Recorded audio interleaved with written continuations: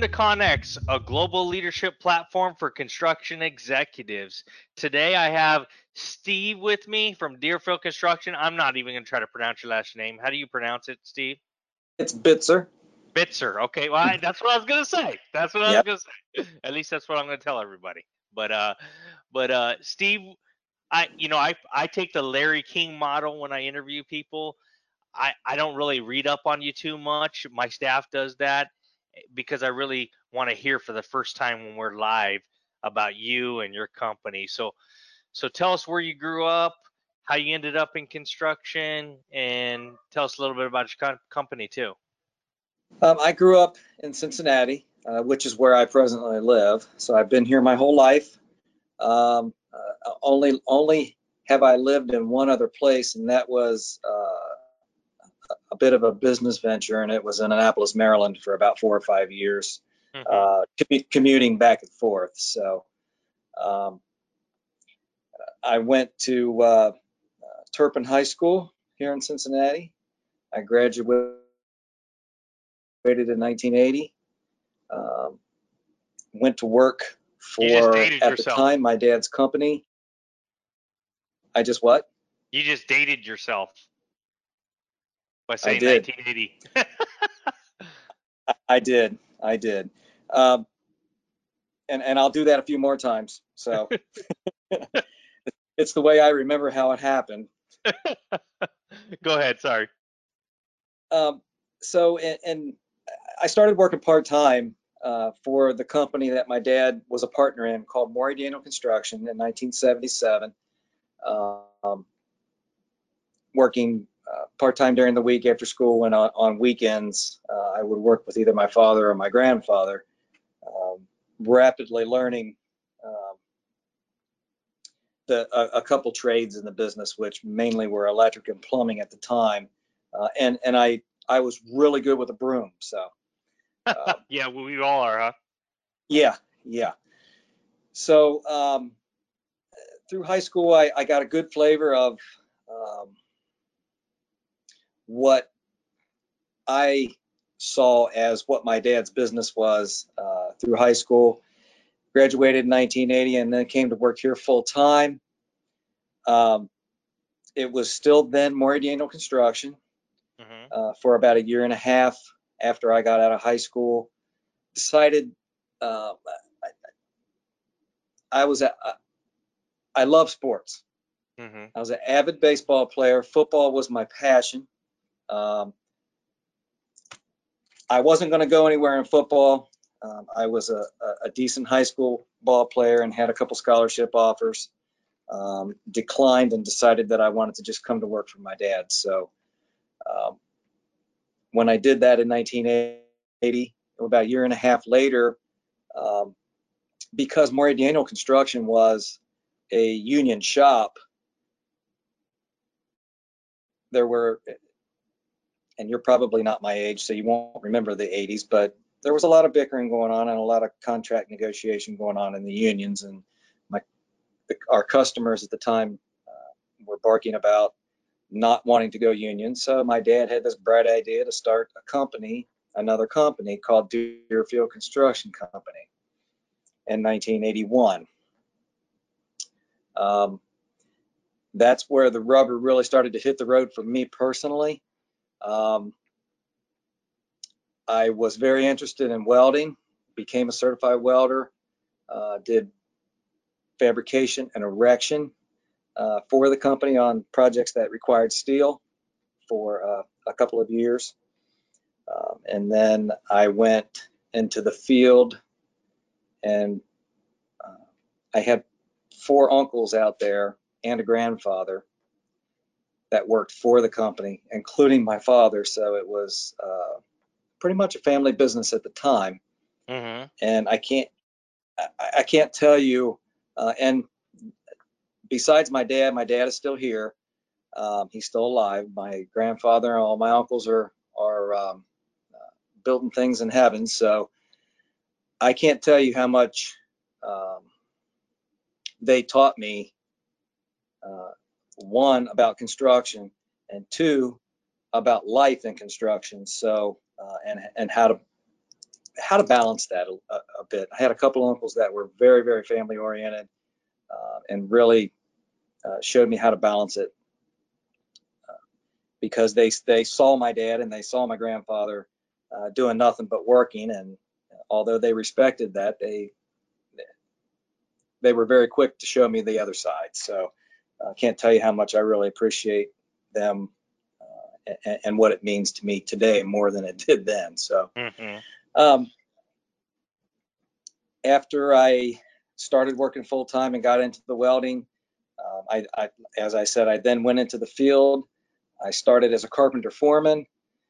That lasted a couple of years, framing and finishing and pouring concrete.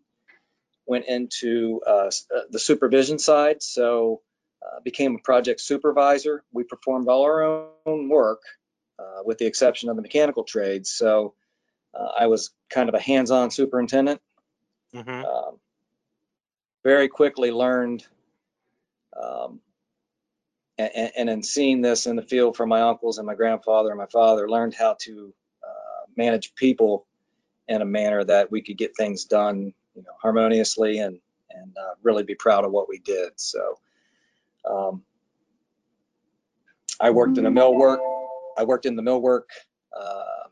shop that we had set up, because we self-performed our own millwork and cabinetry for a while.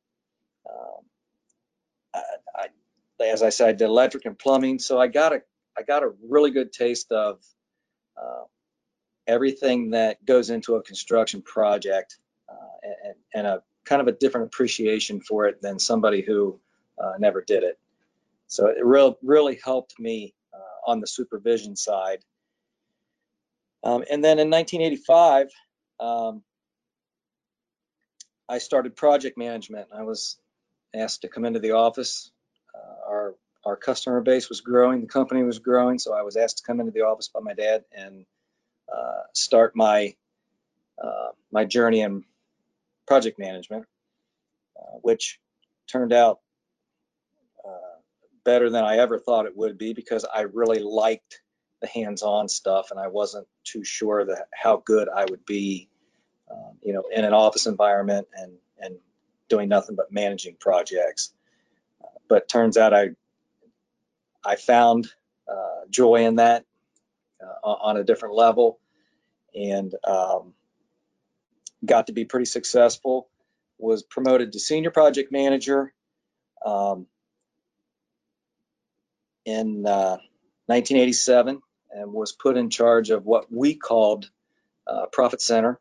So I had a couple project managers under me, with a coordinator, and we basically generated revenue in our profit center for the company to the tune of between $10 and $12 million a year, which was pretty significant at the time. Oh, absolutely.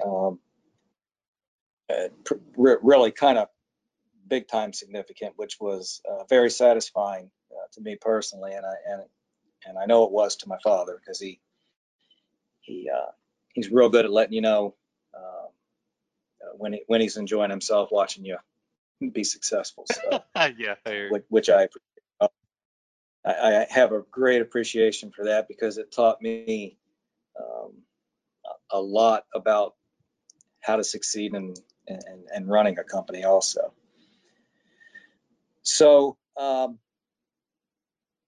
in that project management venture, we had a customer. It was a national account customer, a restaurant customer, who asked me. We were only doing projects, in the Cincinnati, northern Kentucky, and kind of a like 100-mile region. We weren't really traveling or going out of our way because we didn't have to do projects anywhere else. This particular customer asked me if I would be interested in going to the East Coast and bidding some projects. He thought that we could be successful in his area, which was the Maryland area, Maryland and Virginia. So I bid a couple projects. It was successful bidding those projects and built those projects. That really spawned a whole new perspective and strategy for Deerfield Construction Company, because my father also saw how successful that was. And we started to spread our wings with other national account type customers, not all in the restaurant arena, but there were small grocery stores, there were others that led up to today, which I will talk about in a minute, as far as the cast of customers that we're presently dealing. But that experience really changed our strategy and focus, and we really became known for our our ability to deal with multinational account type customers and go wherever they needed us to go. And you know, the things you learn from that are sales become kind of nonchalant easy, because anybody who's successful, such as a restaurant chain or a grocery store chain, or you know, we built a lot of truck stops for 2 really big truck stop clients. They're only going to build where the economies are thriving. So that kind of took that piece out of what I would call strategizing the areas or the economic areas that are thriving, because they already knew them and we were just following them around the country. So it made sense, and it has been real successful even today. So and today, not to get too far ahead of myself, but today that has spawned into we still do a ton of grocery stores. We have built over 400 grocery stores for one client since 1999. So it's been a great thing to be able to, you know, look back on and say, it worked then and it's working now. Why shouldn't we just follow that roadmap with other national account type clients, which is what we've done. One aspect that we have added is coming back to our roots and doing a little more work around our own area too. That's not national account driven. There are a lot of one-offs, but they are local, and it keeps us present in our own region. So moving ahead to let's see, 1993, after my okay, go ahead. No, I was just gonna comment. The funny thing is people like me and you are dinosaurs in today's world, but I think I think in a way it's not dinosaur because of our age, but because of, I mean, I grew up as a carpenter and a mason, and there's something to be said for actually getting your hands dirty. You know, not that I'm taking away from education, but education comes in many forms, and one of them is getting your hands dirty. So I was just going to comment that that's great you had that experience. You know, and I'm sure there are, and you said thousands, I'm going to use thousands. There's thousands of people that may hear what I've got to say and have an appreciation for the school, you know, the University of Hard Knocks. And whether you have gone to college or not, I think everybody goes to the school of, you know, the University of Hard Knocks. And as long as you get something out of that and you learn from it, it's a good thing. Absolutely. As long as it doesn't knock you around and discourage you or from doing what you think is right, or doing, you know, sticking your neck out, it's a good thing. It's a good thing. So I interrupted. You say 1985. Well, it was, you know, senior PM from 89 to 93. In 1993, I was promoted to vice president of operations. At that point, I was responsible for a director of field operations and 4 senior project managers doing the same thing I did, running a profit center. So I had success doing that. And, real quickly, I learned that there are 20 ways to skin the cat, and your way is not always the best way. So I quickly became more results oriented than I did any of the hands-on or trying to get people to see it my way. It was a hard lesson. It was a hard lesson, but it taught me a lot. In 1998, after that stint of being a VP for a while and really learning, and while I did that, and I didn't write this down, but I do want to say that the impact of my dad through this whole process was he always got me involved in something that I could develop mentorship or mentorship relationships. He got me involved in a group called Tech, which was owned by Warren Buffett and still owned by him today, but it's called Vistage. That taught me, sitting around a table of CEOs and presidents, being, in your mid 30s and almost 40 years old, was intimidating, number one, but I learned a ton from these guys that I could bring back to my company and, incorporate some of it so that we could be better.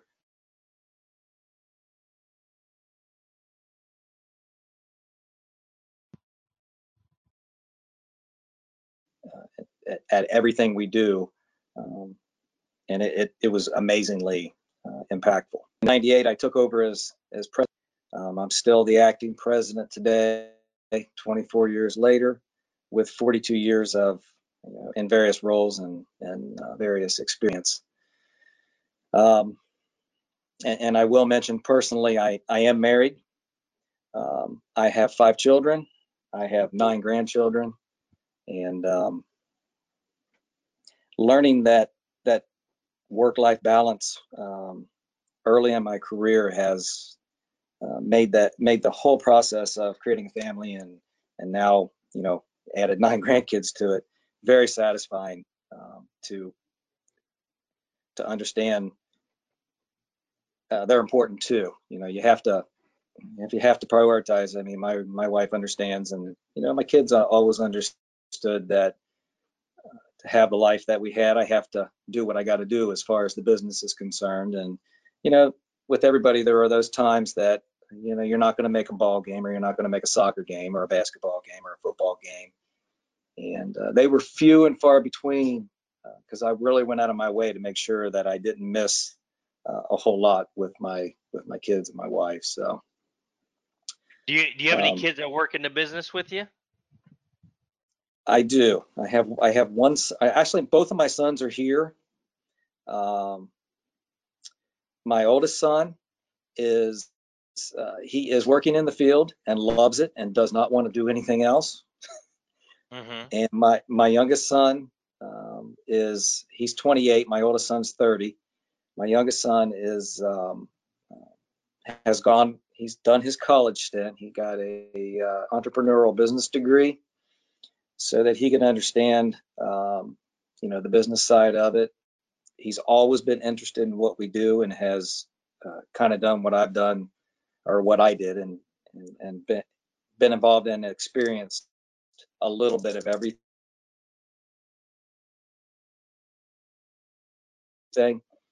and uses it in his personal life and professional life today. So they're both here. And I can talk a little bit about what the plan is. I also have a nephew here. My brother is my partner. He has a son here, and we are in the midst of succession right now. So we've been into it for about 2 years, and it's going well. So and I can talk about that a little bit more with later questions that will bring that up. So and that's pretty much it about me. I told you I love sports. Baseball was my sport. Football was my passion. I'm 60 years old, Scott, and I still play baseball today. Oh, wow. Wow. I play hardball as we speak. Um, I attend the Reds fantasy camp every January for the last 6 Januaries, with the exception of one. It got canceled for COVID, but and I still enjoy it. I'm still very competitive, and I play in a 35-year-old and over league. So it's fun, and I get to play with my brother, and I have always played baseball and always played together. So that's another reason why I like to still play. Now our So, nephews, his son, our nephews are playing with us. so tell us, so your core focus is exactly what? Is it industrial, commercial? What is it exactly? It's commercial. As I said, it started with automobile dealerships locally. So we would Mm-hmm. build automobile dealerships, and we would build small office buildings, small retail centers. We did a lot of restaurants. Deerfield Construction by itself,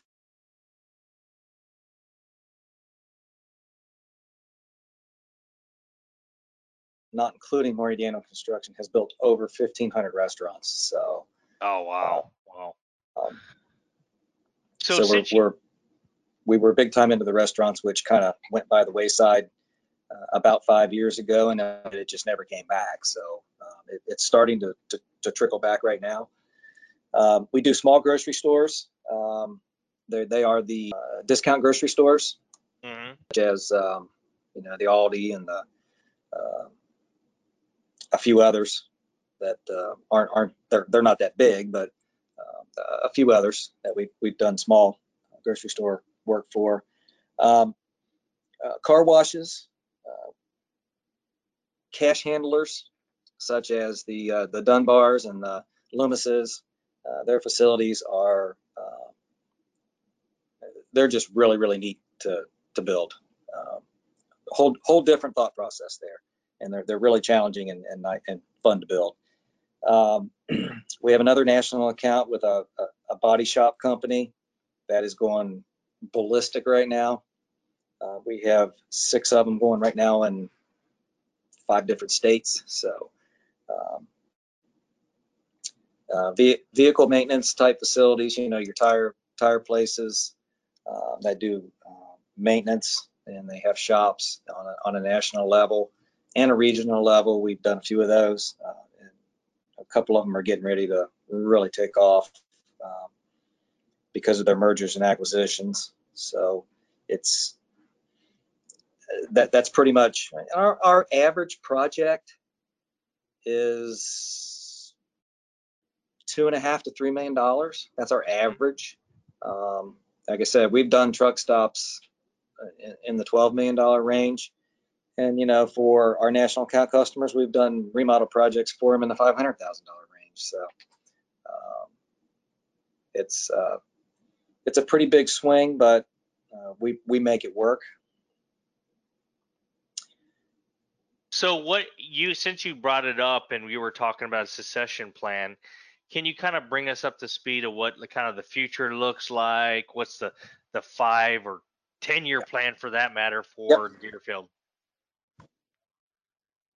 absolutely. Um, and I'll start with we don't wing it here. We do we have a strategic plan. We go over our strategic plan on a monthly basis. We change it where necessary, and I like people to know, especially, and this is my stump speech when we hire a new employee after they go through their 2 or 3 weeks of orientation. I will always make the statement to them that they can be comfortable that we don't come in here every day and just wing it. We have a strategic plan. We have some guidelines that we follow with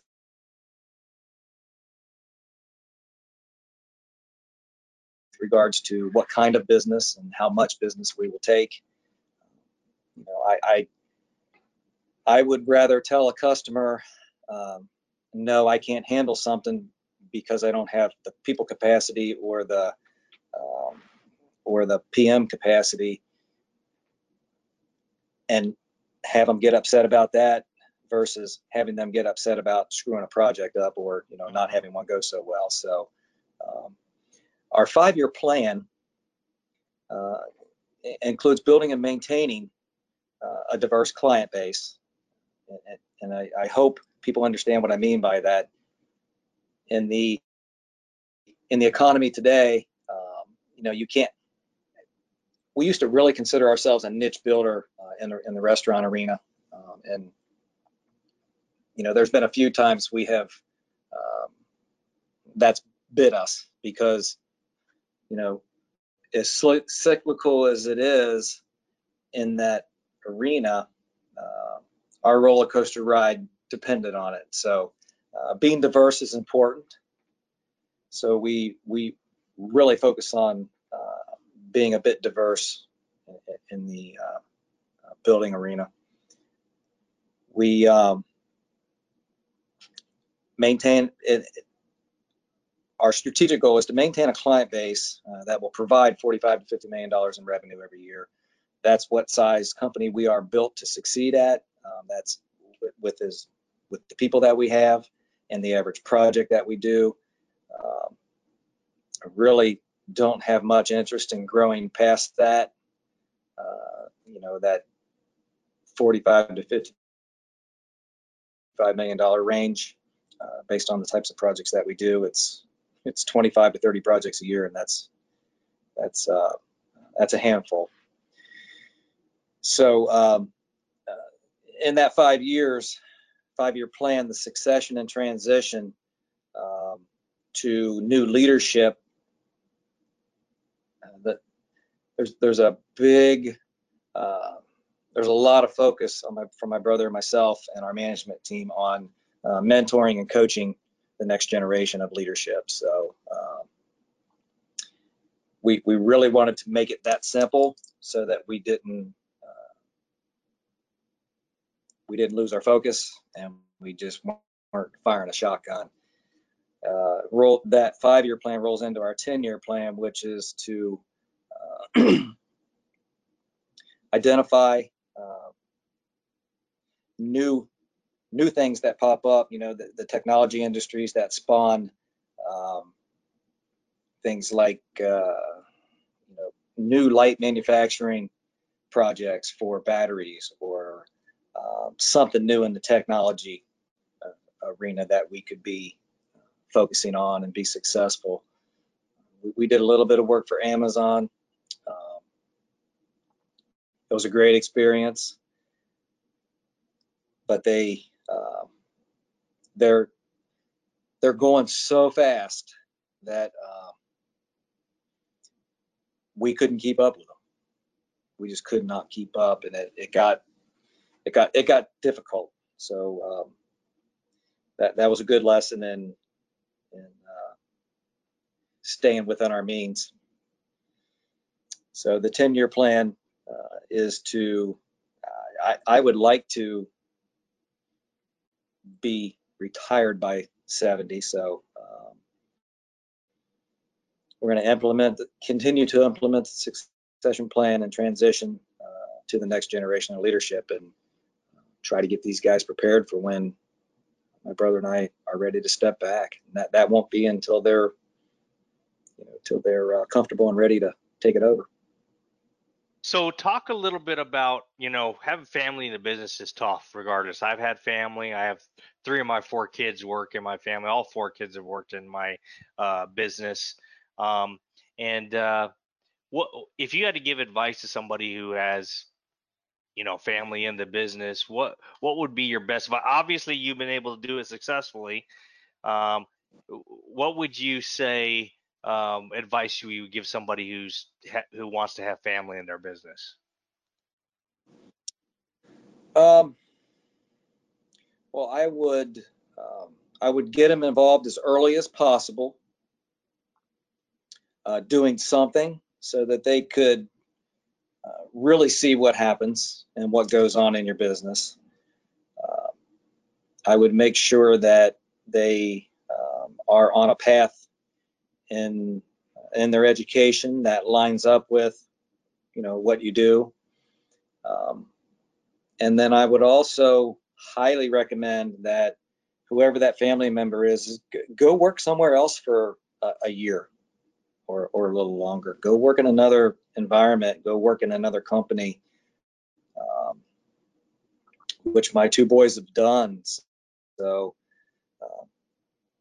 and that gives them a whole different level of appreciation for how they might view what it looks like in that company when they are, taking over or there working. And mentor and coach the crap out of them. Don't take anything for granted. Take advantage of every situation that might occur or arise that is a learning experience. Well, I'm interested in this next question is, because your company's been around for such a long time, what significant events kind of have shaped the business model that you have today? Well, we talked about one of the significant events, and if I have to say, it is the most significant event that took place. Building into your company the ability to travel and be successful building projects was the most significant event that took place in my career here at Deerfield. And then, unknowingly at the time, come on, Scott, I was a young, dumb project manager, just building stuff and having fun, and not really thinking too much about, what it might be like today. So, but just that one significant event spawned a whole new meaning for this company. It was it created a mission statement that was just so focused, but yet so broad, because it didn't.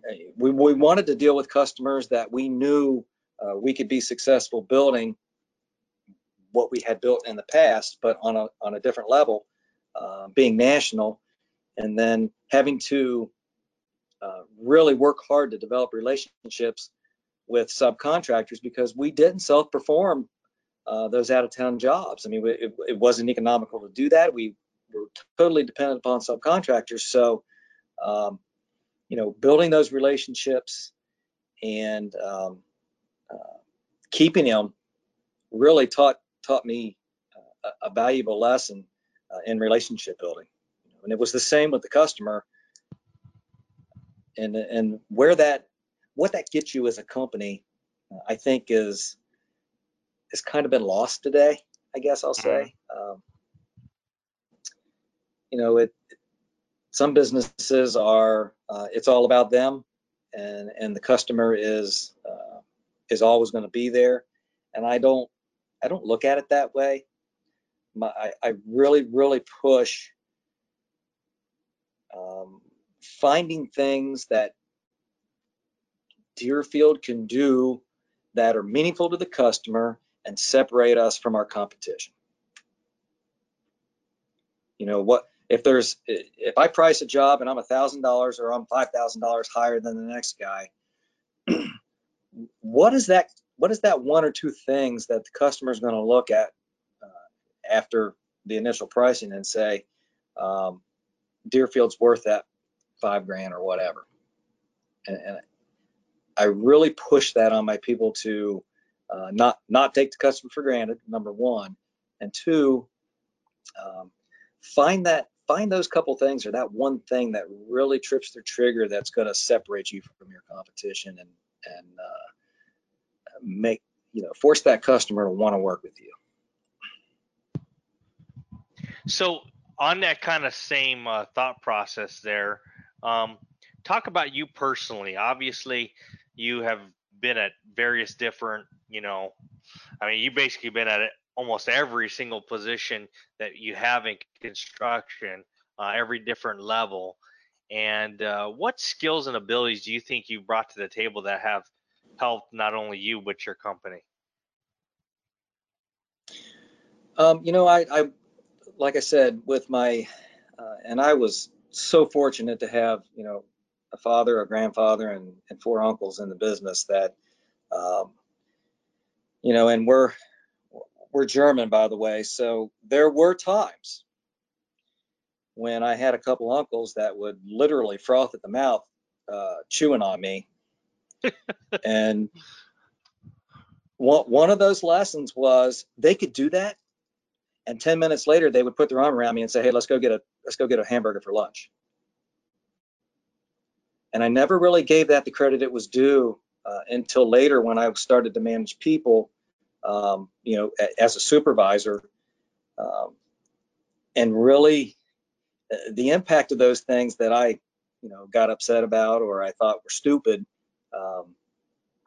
really were, they were lessons that I never forgot. And, managing people it's what I do right now. I'm not building buildings. I'm managing people and I'm leading people. And there's a huge difference in my mind, and in my mentors' minds have really stressed this. There's a big difference between leadership and management.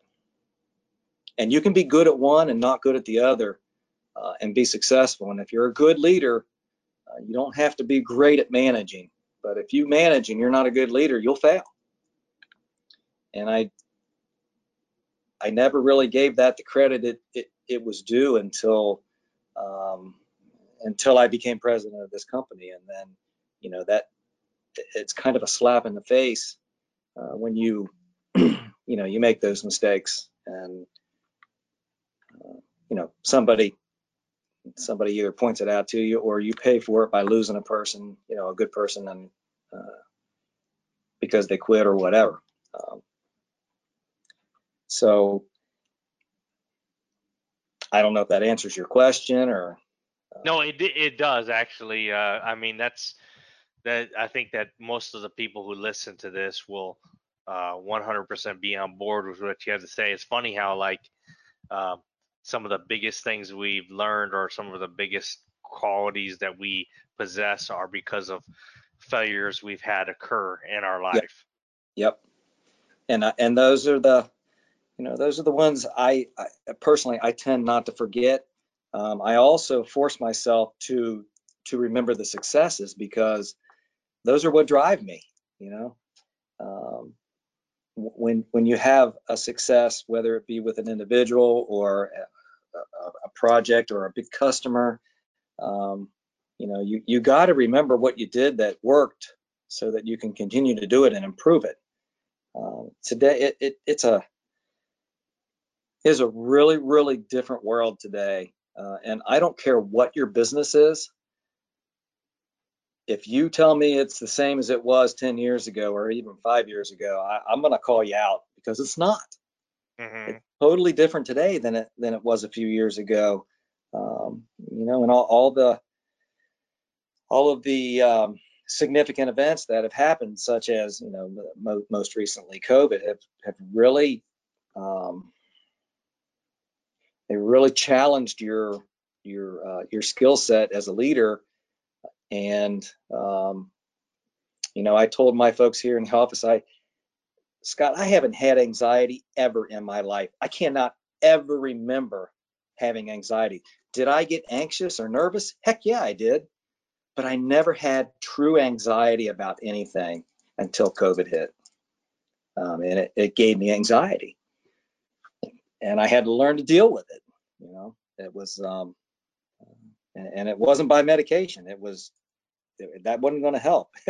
It was I had to learn how to deal with the anxiety, and one of the things I did to deal with it was, because we weren't coming to the office and everybody was working remotely. I felt detached, and I really couldn't communicate with folks the way I communicate. I'm a hands-on manager. I like to go in their office and sit down and talk to them, but I couldn't do that. So I find myself doing video conference meetings, um, and then seeing how much difference that makes versus a phone call or an email or a text. And those lessons were they were all brought on by something out of our control, and but you do what you got to do to bridge the gaps, and it all that took my anxiety away. It really did, once I started to think about how I could bridge that gap. Well, I think most people listen to this will clap when they hear that, because that is how I know I felt. Because it was such a. I kept on saying it feels like we're in Bizarro world a little bit, Yeah, because it just didn't seem real. It seemed like we're in a movie or something, And exactly. That's how I felt. It's exactly what I said, Scott. I thought, what movie is this? My God. and how do I get out of it? That's my Yeah, thing.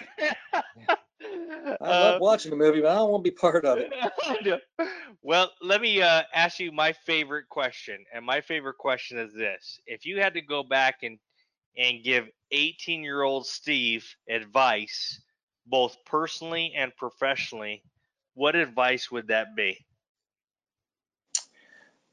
Personally, my advice would be, pay attention to what works and what doesn't work, and what doesn't work, change it.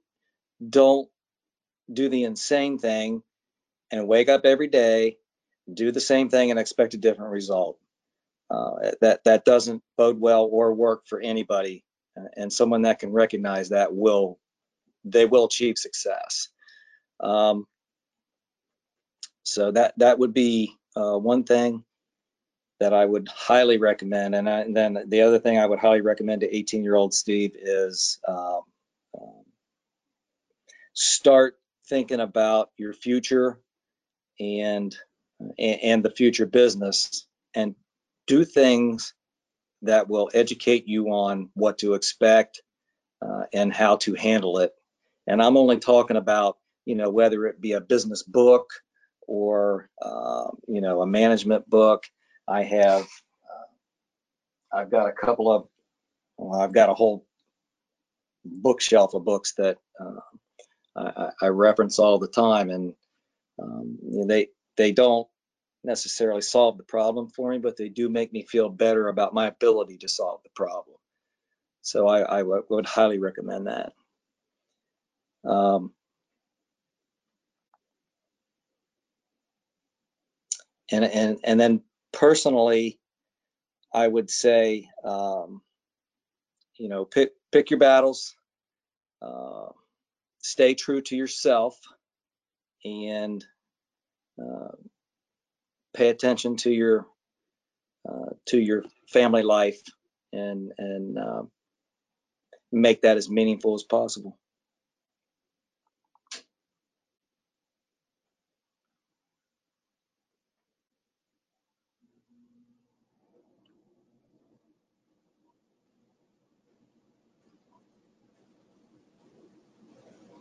Are you there? Hello. Can you hear me there? Sorry, I lost the connection a little bit. Yeah, I can hear you now. Did you Okay. get all that? I did. I was responding, and apparently wasn't getting through. But well, let's move on to the speed round. The speed round is 8 categories, Yeah. rating 1 to 10, and 10 being the most important, 1 being the least important. They could all be 10s. Yes. And if you feel free to briefly summarize why you gave the score you did. So we'll start off with scheduling. Scheduling, I give it a 9. And if the other word was here, I would give it the 10, and that's implementation. So I think scheduling is a 9, implementation would be a 10. Estimating, yeah, estimating is a 10. So critical to the success of any project, and is in my mind the biggest challenge prior to putting a shovel in the ground. So estimating is definitely a 10. So the next two categories is contract administration, meaning the execution of the contract, and Right. then the second one is contracts, the actual paper version. Execution is 10, definitely, and I feel the same way about the execution of that, administrative part of the project as I do scheduling, or implementation. So it's critical to have that project covered the best you can have it covered in your scopes and exhibits with subcontractors or a customer, to eliminate any of the the heartaches and hardships that might be created by something that's not there. I didn't know if I got design. Design, I put a 9 on design, and it would be easy to say it's a 10, but if you've built anything in your life and you've put it on a napkin or a piece of paper or whatever, it's always a 9, because you're going to change it and you're going to make it better as you go. So I give design a 9. Excuse me, accounting. Accounting's 10. It is super critical, especially in today's world, to know where you're at all times. So, our project managers have cost and commitment reports in their job files once a week, so they understand where they're at, and we understand where they're at. So I give it a 10. Business development or sales? 8. And I don't take that lightly as an 8, but I do choose to focus more on relationship building, so that I don't have to go out and do more business development than I can handle, and those really good relationships bring more business than you can handle if you're handling it properly. So business development is an 8. And last but not least, leadership. Leadership's 10, 10, 10, 10, 10, 10, 10. So as I said before, there's a distinct difference between leadership and management, and there are 5 principles that I preach here at Deerfield continuously. I know my folks here, we do company meetings 4 times a year, and because we travel, my superintendents, we do them virtually with them every other month. And I preach the trying to keep everybody here at Deerfield managing at 18,000 feet, because if you don't let yourself get drugged down into the weeds, you're gonna think about it on a level that's going to keep you out of trouble. Okay, and it's going to breed success. Now, having said that, on the job sites, I know for a fact my superintendents are being drugged into the weeds by subcontractors every day, trying to help them do their job, or work out an issue, or whatever it may be. And it happens in the office environment also. And you have to do that. There's no doubt about it. But more importantly, your ability to pull yourself out of the weeds and get back to 18,000 feet is critical. And the second one is building trust and credibility. You know, if the people you work with or the customers you work with don't trust you or believe in your credibility, you know, you're what you do, you haven't done a very good job of promoting that. And that goes a long way in that relationship building, so that they don't want to go anywhere else. And then the lead by example is my third one.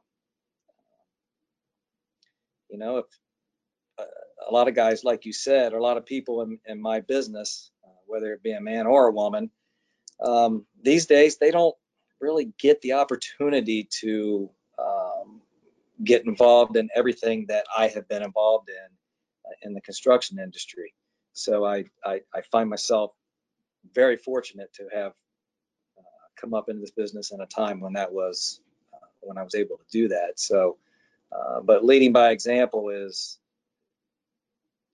it just it really does that builds trust and credibility. So you really need to understand the way to do that on any level you're leading.